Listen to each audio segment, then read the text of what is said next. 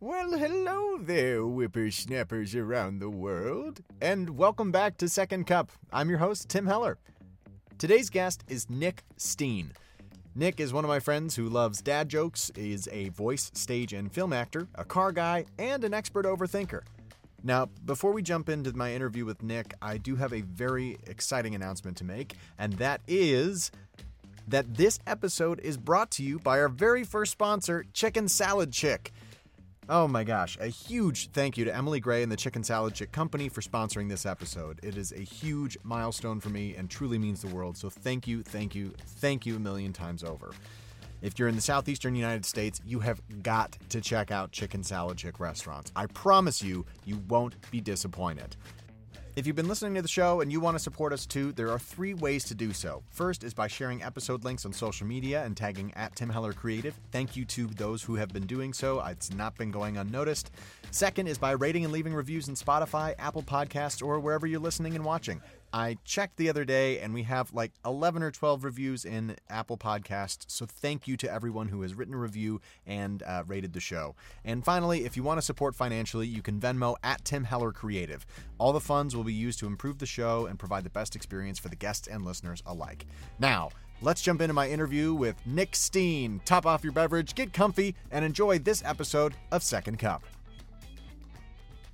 Hello. Hey, man, how you doing? I'm doing well. How are you this morning? I'm so good, dude. I'm so excited for this.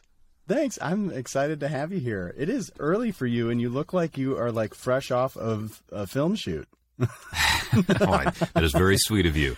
I'm actually in Arlington right now, so we're in the same time zone. No way! Oh my gosh! I was thinking last night that you were still in Boise or out in California, and I was like, this is ludicrous to ask him to get up this early, but no, even if it were the case, I'd be happy to do it, man. Well, I appreciate you being here, Nick.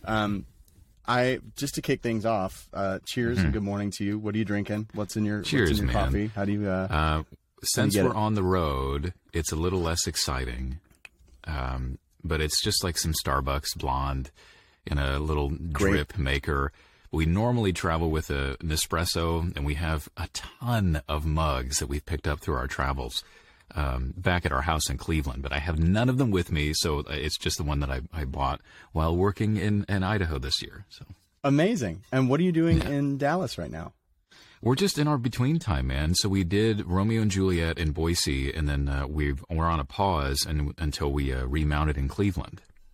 That's awesome. And so for everybody listening, I'd love for you to introduce yourself, tell us what you do. Obviously, if you are listening to this and you can't tell that he's a voice actor with his beautiful baritone timbre here, Nick is a fellow voice actor. But I'd love for you to tell everybody what you do, where y'all live, what your wife does as well, because I just think I love seeing creative couples figuring out life together. Yeah, man. So I'm a voice, stage, and film actor with a larger emphasis on stage and voice. I've been working regionally for the last 9 years, I believe, after graduating ACT in 2013. My wife is also, we're both a part of Actors Equity Association. My wife is also a stage manager. So we have this like really unique, sweet setup where we work together 9 times out of 10 on the same show.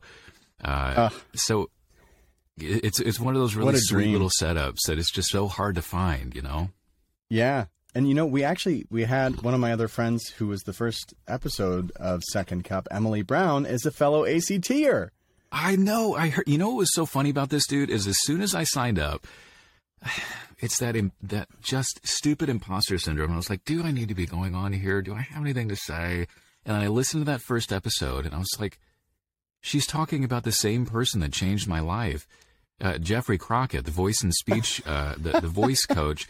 I was like, this is a sign. I have to do this. Because, I mean, really, man, it was like I was on this train of Texas machismo, trying to feel like something I'm not. And in his class, in these 2-hour long, essentially what ended up being meditation classes, like the floodgates opened, and it was this permission to finally feel comfortable and safe being who I am. And for that and for him, I will forever be grateful. That's awesome. That's so sweet. Yeah. And that's honestly, I haven't even created like an intro or trailer for this show yet for people who are just like scrolling through Spotify and find us. But it's really, the more I'm doing this and the more I'm thinking about it, it's just that I feel like I've been blessed in so many ways to be surrounded by so many interesting and talented and incredibly smart people. And I just want everybody to connect with each other in the ways that I've been able to connect with all of you. And if I can connect people that way, or even if it's just that, you hearing Emily talk about this person that changed your life too, and giving you the momentary confidence to come on and talk. It's awesome. Yeah.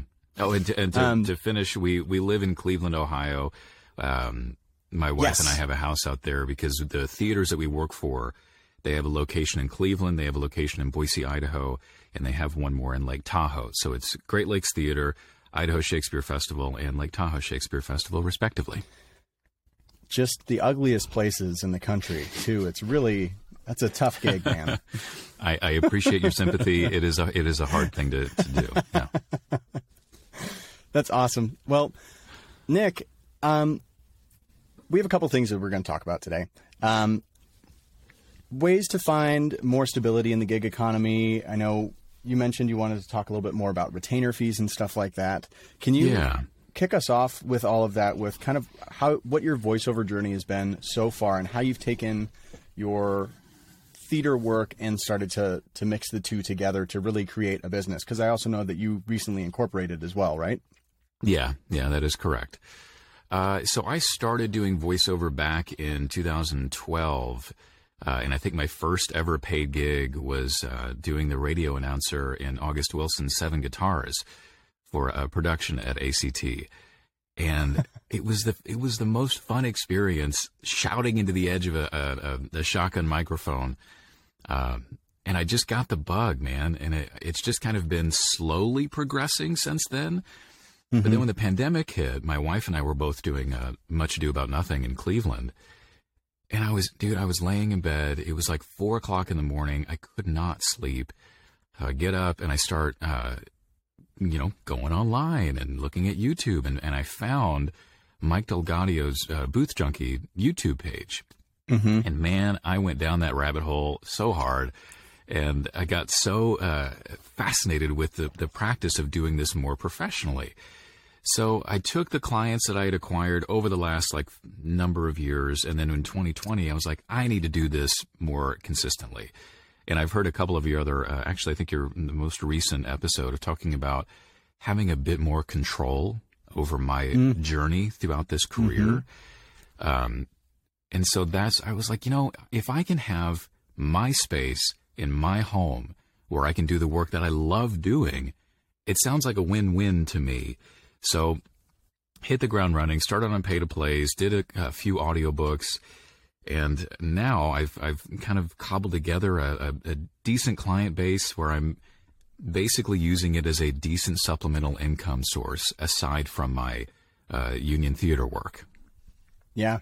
I mean, that's the dream, Nick. You have done, when we first started talking and hanging out online, and I was talking to another guest yesterday who is another one of these people that I feel like has really become a friend throughout the pandemic that I've just never met in person, but it feels like we've known each other a lot longer and in a different way than just strictly through the internet. But when we first started talking and you were telling me about what you and your wife have really built for yourselves, it's beautiful. And it really is, I think the goal for so many people in the industry is not only that stability, but the variety in it too. You have a stable variety of work, and it, at least for my actor and creative brain, it helps so much with being able to do all these different things, but also knowing that they are there and they will be there in some capacity. So it's really incredible what y'all have done. Thanks, man. It's a lot of times it's hard. Like, for instance, right now we're 2 months, we're both unemployed, and that's something that you have to figure out. And we're piecing together other bits of income along the way. But I can't remember who it was at ACT. They said, life in the arts is a terrible way to make a living, but a wonderful way to make a life. And I appreciate Say that a one lot. more time. Say that again. Yeah. A life in the arts is a terrible way to make a living, but a wonderful way to make a life. Ugh. That's beautiful. So and I love that. That part of it feeds my soul. And I also want to make it a good way to make a living. So I think that's where the voiceover thing came into being. And so what's funny about this retainer idea is I know part of the idea of going on your own and starting your business has so much to do with freedom, is occupational freedom, time freedom. And so it seems that I'm of two minds about this thing, that if I seek more retainer work, that it essentially gives me a structure of having consistent employment, which then takes away some of that flexibility in exchange for obviously a bit more consistent stability. Financial income. Exactly. So I don't know, man. I'd love to brainstorm with you if you think that that is something that is worth pursuing, that kind of structure. Yeah, absolutely. And it's uncanny timing that we're talking about this now, because just like a couple weeks ago, I went out for coffee with another voice actor here in my same town here in Texas, just outside of Austin, Rob Reed, who is just a wonderful human being, crazy talented, like the radio voice of radio voices. And he does a lot of imaging work, and he actually does a lot of retainer fees, is something that we talked about on our little coffee date. And so he's structured it so that the client gets X amount of recordings with this amount of usage, like up to this amount of recordings every single month. Anything past that, you figure out later. But that means that some months he's, doing one spot, or some months he's doing 5 to 8 spots, and it's within that retainer fee. And so he's got like a couple different stations on retainer so that it's just easy. And then he's like, you know what? Yeah. And it basically covers my expenses. It covers X, Y, and Z. And then if I can get anything else on top of that, then great. But it's a different conversation. And I'm actually in talks with a client right now who they're a wellness company that is putting together some meditations and stories and stuff like that. And once we kind of pilot it and see how it goes, I brought up potentially doing a retainer, because it is app work. So it's this whole different thing. And for anybody who's not involved in voiceover, who's curious and getting started, there are so many different genres of voiceover. And within each of those genres, there's even more niche parts of those. And each of those costs a different amount of money, because it's not only the studio time that you're paying for, but it's the usage, which is the where, when, and how long it's going to be broadcast for. And with all of this new media, it's awesome because it's creating incredible opportunities, but it's also really, really confusing and hard to price things out because everybody's got a different budget. But yeah, and so with that little rabbit trail, I think it is a really great idea to do a retainer for certain instances. If you're doing sizzle reels for a company, if you're doing radio imaging, I think it's great. And then you work out and you try to make sure that the rates are still what the standard are, or even a little bit higher. I've been trying to avoid going just like hitting those bare minimum standard like industry rates with clients, and saying, what if we create something that people are really excited to work with you and with me if I'm producing something, because we're not just scraping the bottom of the barrel. We're creating an opportunity for abundance. Yeah. But does that help at all? It does. It does. Because my concerns about it were, of course, situations where the talent is then taken advantage of, where there's 100 spots a month or something extreme like that. So I think confirming that there does need to be a limit on that. And this is also kind of in my mind flashing back to this idea that you posted online about blockchain helping you keep track and use of usage. And how I would love to go down that rabbit hole with you at some point, because I think that's really exciting tech that I think has a really interesting use case there. But yes, the limits help a lot. So I had a client on retainer for about 2 years. It was great, consistent income. It was helpful. And I asked them, I said, what does this provide you? Like, what is it that you're getting out of this retainer? And it was ease of use. So they don't have to go to a pay to play. They don't have to go to an agency. They don't have to do the groundwork. They just know they're going to use this specific voice talent. And it's also brand recognition with that voice. The audience hears that and they know that's with that company. So I'm trying to cobble together those things to create the pitch.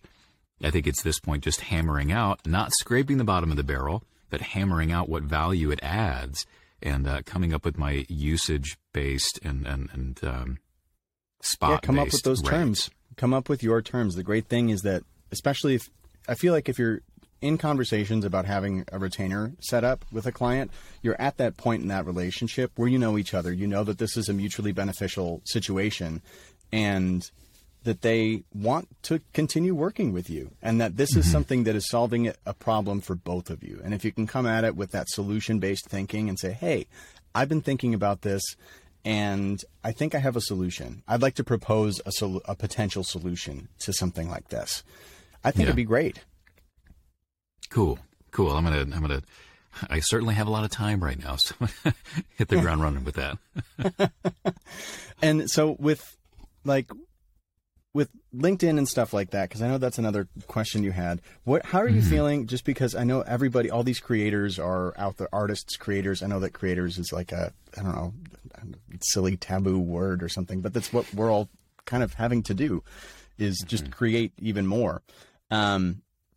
But how do you feel about the way that you approach content? And I know that you've made a concerted effort recently, especially on TikTok, with your DIY VO Guy channel. How do you approach that? How do you feel, and where do you feel like some of your pain points are? I approach it in a way. I was listening to your second episode, a genre. Thank you so much for listening to these, by the way. Yeah, Tanja, absolutely, genre, man. Yeah, and she was talking about keeping commitments to yourself and how that's building trust. And the way that's also inspired the piece of content that I'm going to be posting today. How I approach it, man. So I sat down in March with a little Google Doc and I typed out I think it was 75 ideas for little videos. It was kind of one of those sessions. It was like, no bad ideas. Just crank just get out it as out much as you can. And I was looking at that list thinking, who am I in that list? If I were to look at these and boil down to 3 videos, who am I? And what is it that I want to do? And ultimately what I want to do is I want to help people. And what's funny about the TikTok channel is that it was born out of a month off of all social media. I was stuck in the house. My wife was working at Actors Theater in Louisville, and I was by myself, and I was scrolling constantly. I was like, I need to stop this. I don't like it. It's unhealthy. So I took a month off, and I came back. And honestly, man, you have been a huge inspiration because from the viewer's perspective, the freedom with which you create your content and the comfort that it seems as though you have being yourself, I was like, that's what I want to see more of. So I came back determined to create more content, to create a space that I would actually want to spend time in. So I'm trying to help as much as I can, trying to do a little bit of performance in there as well, because I know that's part of that platform. It feels putting yourself out there like that is still such a hard thing, man. I don't know what I perform for a living, but it's still hard. It does. Yeah. Well, thank you very much for your kind words. It truly means a lot. And it is weird. And this is something that I set a goal for myself at the beginning of this year of creating a piece of content every single day, or the equivalent of that by the end of the year. And it was similar to your Google Doc situation of, you just got to get it out. And instead of just keeping it on paper or in a document on my computer, I just filmed myself and I just sent it. And I just had to say, kind of, fuck it. I have to do this because I don't feel like myself. And it was in an effort to really, moving to Texas, we have a wonderful community down here. And then we bought a house just outside of Austin, and it felt a little bit isolating. And then with my back issues, it's been isolating, and which thankfully are no longer. And then with just the nature of our work, it's isolating. I'm alone, but not truly alone, but I am working alone in my house. And so it just gave me an excuse to do it. But it is just stepping up to the plate and feeling that growth and sitting in the crunchy part of creating, which is going to feel uncomfortable for a while. But as soon as you can kind of nestle in and see what feels good and when, it's worth it. Yeah. And I think it's such a necessary way to be building a business for so many people. You know, there are those people out there that don't really need it, and that's fantastic. But I also if you found can turn too it that, into a like, little bit of a game. Yeah, exactly. I found too that it's keeping those promises to myself, to kind of dovetail this back, has helped building trust in myself. And I was talking to a friend of mine who was kind of helping me through this. I was like, I just don't know that I have a lot to offer. I was like, I feel so brand new to this space. And she reminded me, she's like, you have to remind yourself how much work you've been doing in this space for how many years. Even no matter how small, that's still time in. And realizing how valuable time in is in the unique situation with our work where we travel. We're traveling for work every 3 to 5 months, let's say. So like right now, I'm in my little temporary booth in my in-laws' house, because that's part of, like, my setup is not, let me hop into my studio bricks, let me do my job in my house every day, even though that, honestly, a part of that really sounds lovely. That consistency sounds lovely. Yeah. But our lifestyle isn't that. And I think that there's something that there's something that I can offer about the lifestyle that my wife and I have created that could potentially be helpful for other folks that want to have a more widespread career, and understand you don't have to be super locked down in one space to do your recording, and you can still make a living doing it just about anywhere. Yeah. I mean, I love that your friend encouraged you to do that, because your perspective is valuable. And right when the pandemic started, when we were in New York, I was only like a year and a half, 2 years into doing voiceover, but I had all of these friends who were doing Broadway shows and TV shows and movies and stuff like that, reaching out saying, hey, I need, my agent has said I need to get set up, and, you are the person that I know that does this. Can you do this for me? And I started spending hours and hours every single day just for free, helping people out. And my wife said, Tim, you really need to start charging people, because you're spending 6 hours a day helping people get set up and helping people with auditions.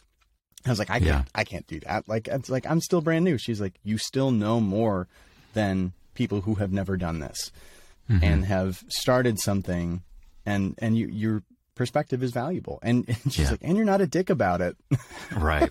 Yeah. And that's huge. That's huge. And it's, if you can, I've had so many people try to scare me out of doing various things, like especially living in New York, whether it's an agent or people in the industry or something like that. And I'm so tired of it. And this loops back into your point of creating what you want to see more of.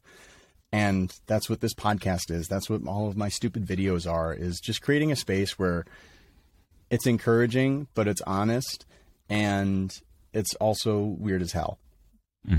So if you can have fun and build community that way, and trust that what you have to say is worth hearing, then I think it's a win-win scenario, and you're set up for success. Yeah. Yeah, man. Now, have you seen any change in your business since you started posting more regularly? I have. Whether that's more followers, anything like that? Yeah. Overall, followers seem to be I mean, when I started, I was like, you know what? If 10 people subscribe or follow me, I'm going to be happy. And so, thankfully, it's been quite a bit more than that, and I've been very grateful for that. I have had a couple of offers come through. One of them was mainly for an audiobook narrator job. And it seemed like, honestly, a really great gig. But one of the stipulations was being able to stick to timelines. And while I'm on contract and I'm working in the theater, sometimes it's hard to commit to an 8-hour day of recording where I need to be connected and it's two narrators taking on the same story. So that job just wasn't a fit. But what it did confirm is that the content is being seen. And not only is it being seen but it's also being seen by decision makers. And so that's been inspiring as far as knowing that I'm also helping folks, but knowing that that's like a little extra little benefit of possibly creating work from that too.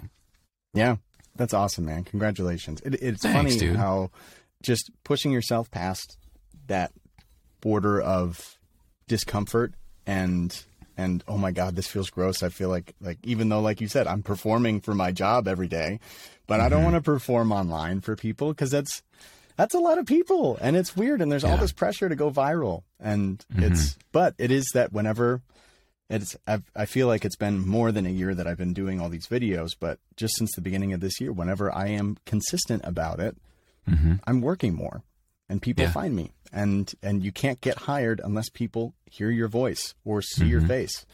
So it's fun. It's uncomfortable and gross and it's still changing with algorithms and updates and all this stuff. But it's, my very base level advice is just start making stuff and getting it out there.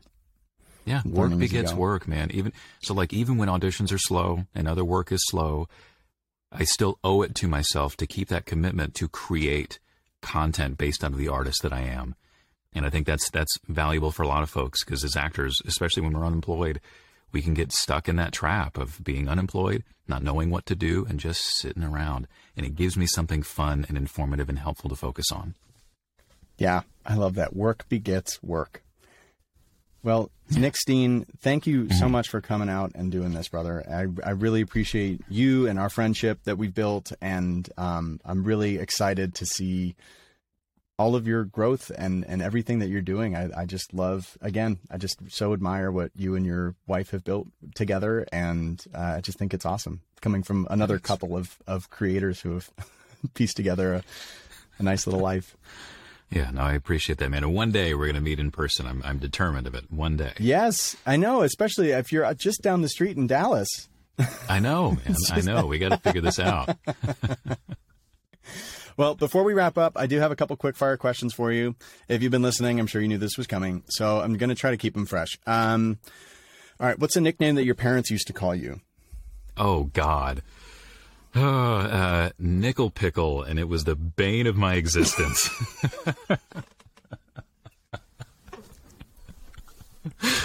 Oh, man. All right, Nickel Pickle, are you an early bird or a night owl? I like to consider myself both, and then my wife reminds me that I need sleep. So I'd say that's a flexible one. Okay. Who inspires you right now? Oh, man. So many people. You inspire me. I just worked this Romeo and Juliet that I did. I was with a bunch of folks from OSF, came to Idaho Shakespeare. Incredibly talented artists and the directors there. And that show, my wife inspires me endlessly. Just so many sources, so many sources. Great. And you can only have pizza one more time. What's on it and where's it from? It's from Dewey's Pizza in Cleveland Heights, Ohio, just down the street from where we live. And it is what they call a Don Corleone. It has sausage and pepperoni. Oh, gosh, there's one other ingredient. Can't remember what it is. It is not deep dish. I'm sorry, it is not deep dish. That's okay. It's okay. As long as we're not shitting on deep dish, our friendship is safe.